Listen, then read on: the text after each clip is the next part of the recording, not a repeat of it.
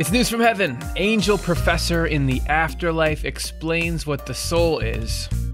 Your soul is the deepest, truest part of you. It's who you are, and we're going to find out exactly what it is from a fairly reputable source. This comes from Swedenborg's book, True Christianity. You can download it yourself for free on the internet, specifically Swedenborg.com. We are in subsection 9 of, what number are we even in? 697. I know, right? Some of you knew that off the top of your head. Okay, we joined Swedenborg. Yeah, some old scientist who was traveling in the same afterlife that we're headed for. And he stumbles upon a gathering of people who are discussing the secrets of wisdom. So we're getting a lens into what kind of discussions and debate forums go down in the afterlife a couple hundred years ago. And in this, we join at the end of the story where we've already heard a bunch about the soul and the meaning behind it and everything. But then there's one rock star angel who everyone's wondering, what's he going to say about this? And we're going to find that out. The elders in the balcony looked toward the senior professor. Here we go. This is our master class. This is our professor for today, who had originally proposed the question. Looks like I ain't no master class material. So this is the one who kicked it all off, this senior professor. He gathered from their nodding that they wanted him to go down and teach. Oh, I noticed you're all nodding. You want me to? Oh, okay, all right. He immediately came down from his platform, passed through the auditorium, and stepped up to the lectern. Probably you can hear a pin drop at this point. Notice we're in an afterlife where there are lecterns. You'd think that's just a quirk of the physical world, but everything here is a reflection of what's going on there. We get our style and technology and everything from there, rather than it being weird that it's there. It's weird that it's here. We cut up trees and nail them together and turn them into lecterns. Well, because there's a spiritual lectern out there somewhere. Free lectern lecture. Stretching out his hand, he said, "Listen if you would, please. Surely everyone believes the soul is the inmost and subtlest essence within us." Did you believe that? It seems to me that it's emotionally synonymous with the soul. I saw your soul for a second. Your soul was in that. Yeah, the inmost, subtlest, I guess, essence within us. But what is an essence without a form? It's a figment of the imagination. So you can't just say, yeah, your soul, and have it be an idea or an attitude, an abstraction. It has to, think about that. It's got to be somewhere you can look at it. It's got to have a shape. It's got to have a structure, is probably the right way to describe that. It is a figment of the imagination. So spiritual stuff doesn't mean unstructured stuff. Therefore, the soul is a form. Let me say what kind of form it is. It is okay, here we go. Is it a square? Is it a triangle? Is it a rectangle? Get ready to draw it. It is the form of all the components of love and all the components of wisdom. Oh, I don't know what that looks like. Never mind. False alarm. A form of all the components of love and all the components of wisdom. Can love have components to it? Pieces to it? Can wisdom have components to it? That stuff, just like the soul, is not an abstraction. It is a thing. Spiritual things are things. All the components of love are called desires. Okay, here we go. We're starting to gain some confidence here. So we've got all the forms of wisdom over here. We'll say this is wisdom. We got all the forms of love over here, just so I can keep some travel notes. All the forms of love are called desires. So love is somehow an essence of it that takes the form in desires. Okay? Yeah, you can even in common parlance, I can say to you, I love you, and I'm going to show you that I do by not dragging out this example. But you get what I'm talking about. Because if I never did anything, if I said I loved you and never did anything nice for you, do I? From your perspective, probably not. And do I really? If it never tips me over into action, if I can indeed take action? All the components of wisdom are called perceptions. Yeah, somebody's wise, but unless you can say, "Oh, we need your perspective on this. What do you think?" And they can get, "Oh, I see something about it." If you can never apply that, are you really wise? That is how wisdom is expressed, is in the perceptions of a wise person. These perceptions come from these desires. Therefore, they come together as a single form. Oh, everything you understand is because you want something.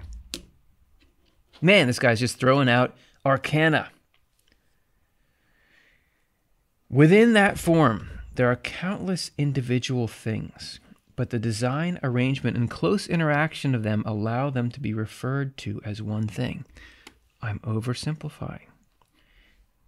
Even to say this is one thing, desires, and this is one thing, perception. Actually, just like these words are made of a bunch of different letters, these are all made of these little micro components here that there are.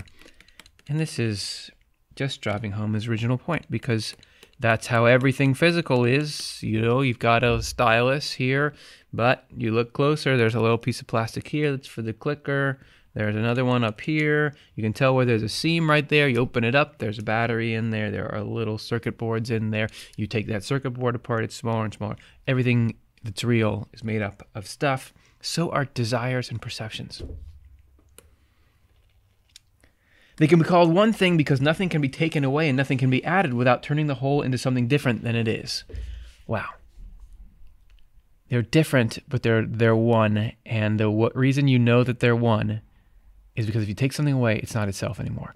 That is a good dividing line, because I can take a bunch of spare parts and dump them in a pile and say that's a unit. But you take away something, it's still a pile. But with this pen, if I yank a circuit board out of there, or I yank this tip off, it is, sure, all the rest of the pieces are together, but it's not a stylus anymore because it won't function like that. That is cool. And he's saying that is what it's like inside of your soul. There are all these pieces that are different. We're made up of all these parts, but the reason it's all one thing is if we took anything away from us, we wouldn't be us anymore. What else is the human soul but a form like this? All the components of love and all the components of wisdom are the essential elements of this form. In human beings, these components are present in the soul, and the soul makes them present in the head and the body. This, by the way, is happening in the afterlife. This is not saying you have a soul that's distinct from your physical body. There's no physical bodies in this conversation.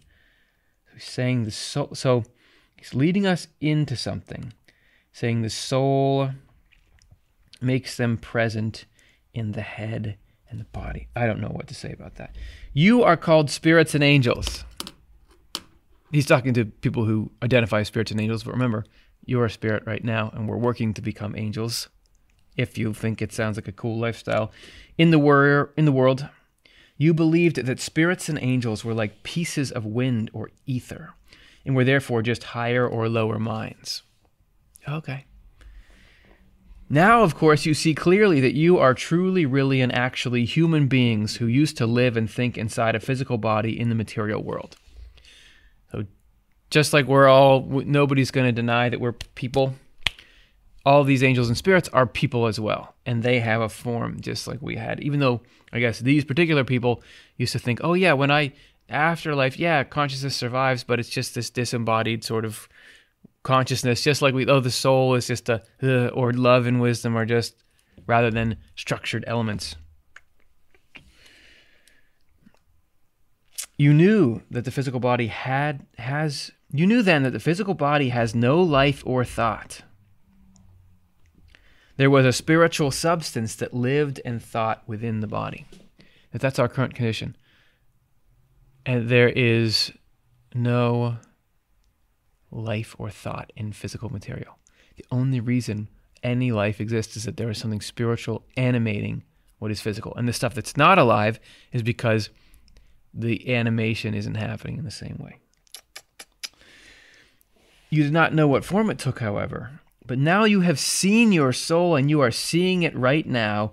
You yourselves are all souls. Okay? You yourselves are the souls about whose immortality you have heard and thought and said and written such a great deal.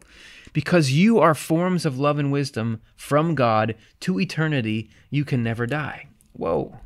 Don't just throw that in there. You are forms of love and wisdom from God.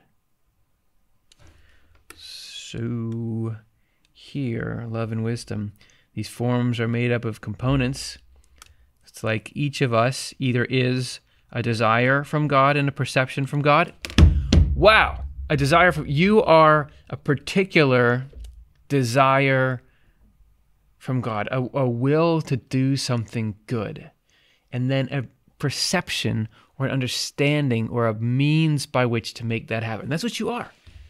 Everybody can perform a particular use, a particular service for the human race. Everybody's good at something that's good. And all of life is pulling us in that direction and setting us up for that. And then once you get to this angelic state, you are this particular desire of God. You are a desire to do this good thing and the means to carry it out. So if you look at all of us together, you look at the whole human race in our best selves with the good part of all of us, then that's the mind of God. That is the mind of God being expressed. What is going on here? How can you do this to me? Where am I? I lost my place. Therefore. Oh, yeah, I already said that. Oh, yeah, therefore the soul is the human form. That's really, that last thing was just a tertiary point for him. I got so hung up on it. This is the point he really wants to make. The soul is the human form. Nothing can be taken away from it and nothing can be added to it. This whole thing is that your soul is in the same shape as your body. Give or take. Initially, our spirits look very much like our bodies, but then the physical appearance of it can change to match what you are like inside. You're not stuck looking the way that we look in this world. But the human form, which is universal, which is that you got these two eyes and they have these parts in them, and you have a mouth and mouths have parts. The way that a body is structured and functions, that is all those little pieces in it are the forms of love and wisdom, which are the soul. The soul is the inmost form, and nothing can be added to it. And look at this. The soul is the inmost form of all the forms throughout the entire body. There's still this distinction here, that your whole body is the form of the soul, but the soul itself is the inmost part of all of those. And because the forms that lie outside draw both their essence and their form from what lies within, therefore you are souls just the way you appear to yourselves and to us right now. It is this love and wisdom, the essence and then the expression. There's a soul that's the innermost element of everything that you are. And then the expression of those elements is the part we can all see and interact with. I'm talking about not even the physical, but your spirit. So if you popped out of your body and then out of body experience, you would have a spirit that you could look around. And then that spirit is then interfacing with carbon atoms and stuff that makes a body. Right? Okay. Briefly put, the soul is the real person because it is the deepest self. Therefore, its form is fully and perfectly human. It's not, however, life. It is a nearby vessel that receives life from God and is therefore a dwelling place for God. It has proximity to God, by its nature. So God's life goes into the soul, which goes into the outer part, the inner parts of the soul, which goes into the spiritual body, which then animates the physical body. Okay, so that's the speech. That's the end of the speech. Now, how did all these people react to this angelic professor? Many applauded this statement. You can write in the comments how you react to it. Let's see how they react in heaven. Many applauded this statement of his, but some said, we'll have to think about that. That's heaven. Heaven is not, we're going to dictate everything to you. And obviously this guy is an unquestioned authority. A bunch of people in there, in this heavenly auditorium, we're like, all right, we're going to have to think that over. So you ever wonder what's the vibe in the kingdom of God? That's it. We'll think that over. Some people like it. We'll think that over. I then went home. This is Swedenborg, traveling back out of the spirit into the body. To my surprise, I saw that over the hall, where that strange aerial phenomenon had appeared earlier, there now appeared a white cloud that had no rays or bands of light fighting with each other. That cloud then came down through the roof of the hall itself and lit up the walls. If I remember correctly, earlier in this number, there is this atmospheric phenomenon representing this clash of ideas around this. We've got set straight pretty much by the angelic professor. So now that's changed the atmosphere around the building, which is exactly how the spiritual world works. You can download this book for free and read it if you want. I heard that the people there saw passages of scripture on the walls, among which was this: Jehovah God breathed the breath of lives into the human being's nostrils, and the human being turned into a living soul. And that's the news from heaven.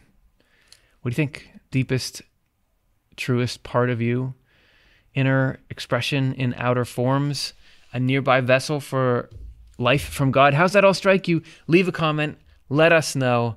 And if you do like any of the stuff that we're doing, or think that it's good for us to put out material that then you can say, I like that, or I'll have to think about that, consider making a donation. We are a not-for-profit, offtheLeftEye.com/donate. Again, offtheLeftEye.com/donate. That's how we do what we do. Hoping you got something out of this that you can use in your life. Let me know. Let us know how you use it and what it does for you. And I'm just going to say I really appreciate getting to talk through this and think through it. As you can tell, I really think it's cool and fun. And it's without a community of all of you willing to think it over, like it, and apply it, and bring it to the next phase, it would all be nothing. So thanks for doing that with me. And let's do it again. Click another video. Let's do it.